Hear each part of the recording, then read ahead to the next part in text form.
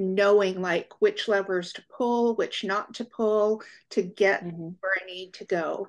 Have to be able to absorb the energy that they're bringing at you in a very positive way. There were so many amazing women, but they weren't generous with what they knew.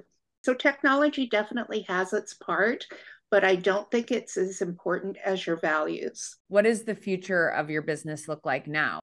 Knowing what really true power looks like, Helping encourage and empower other women. you really need to understand what your why is.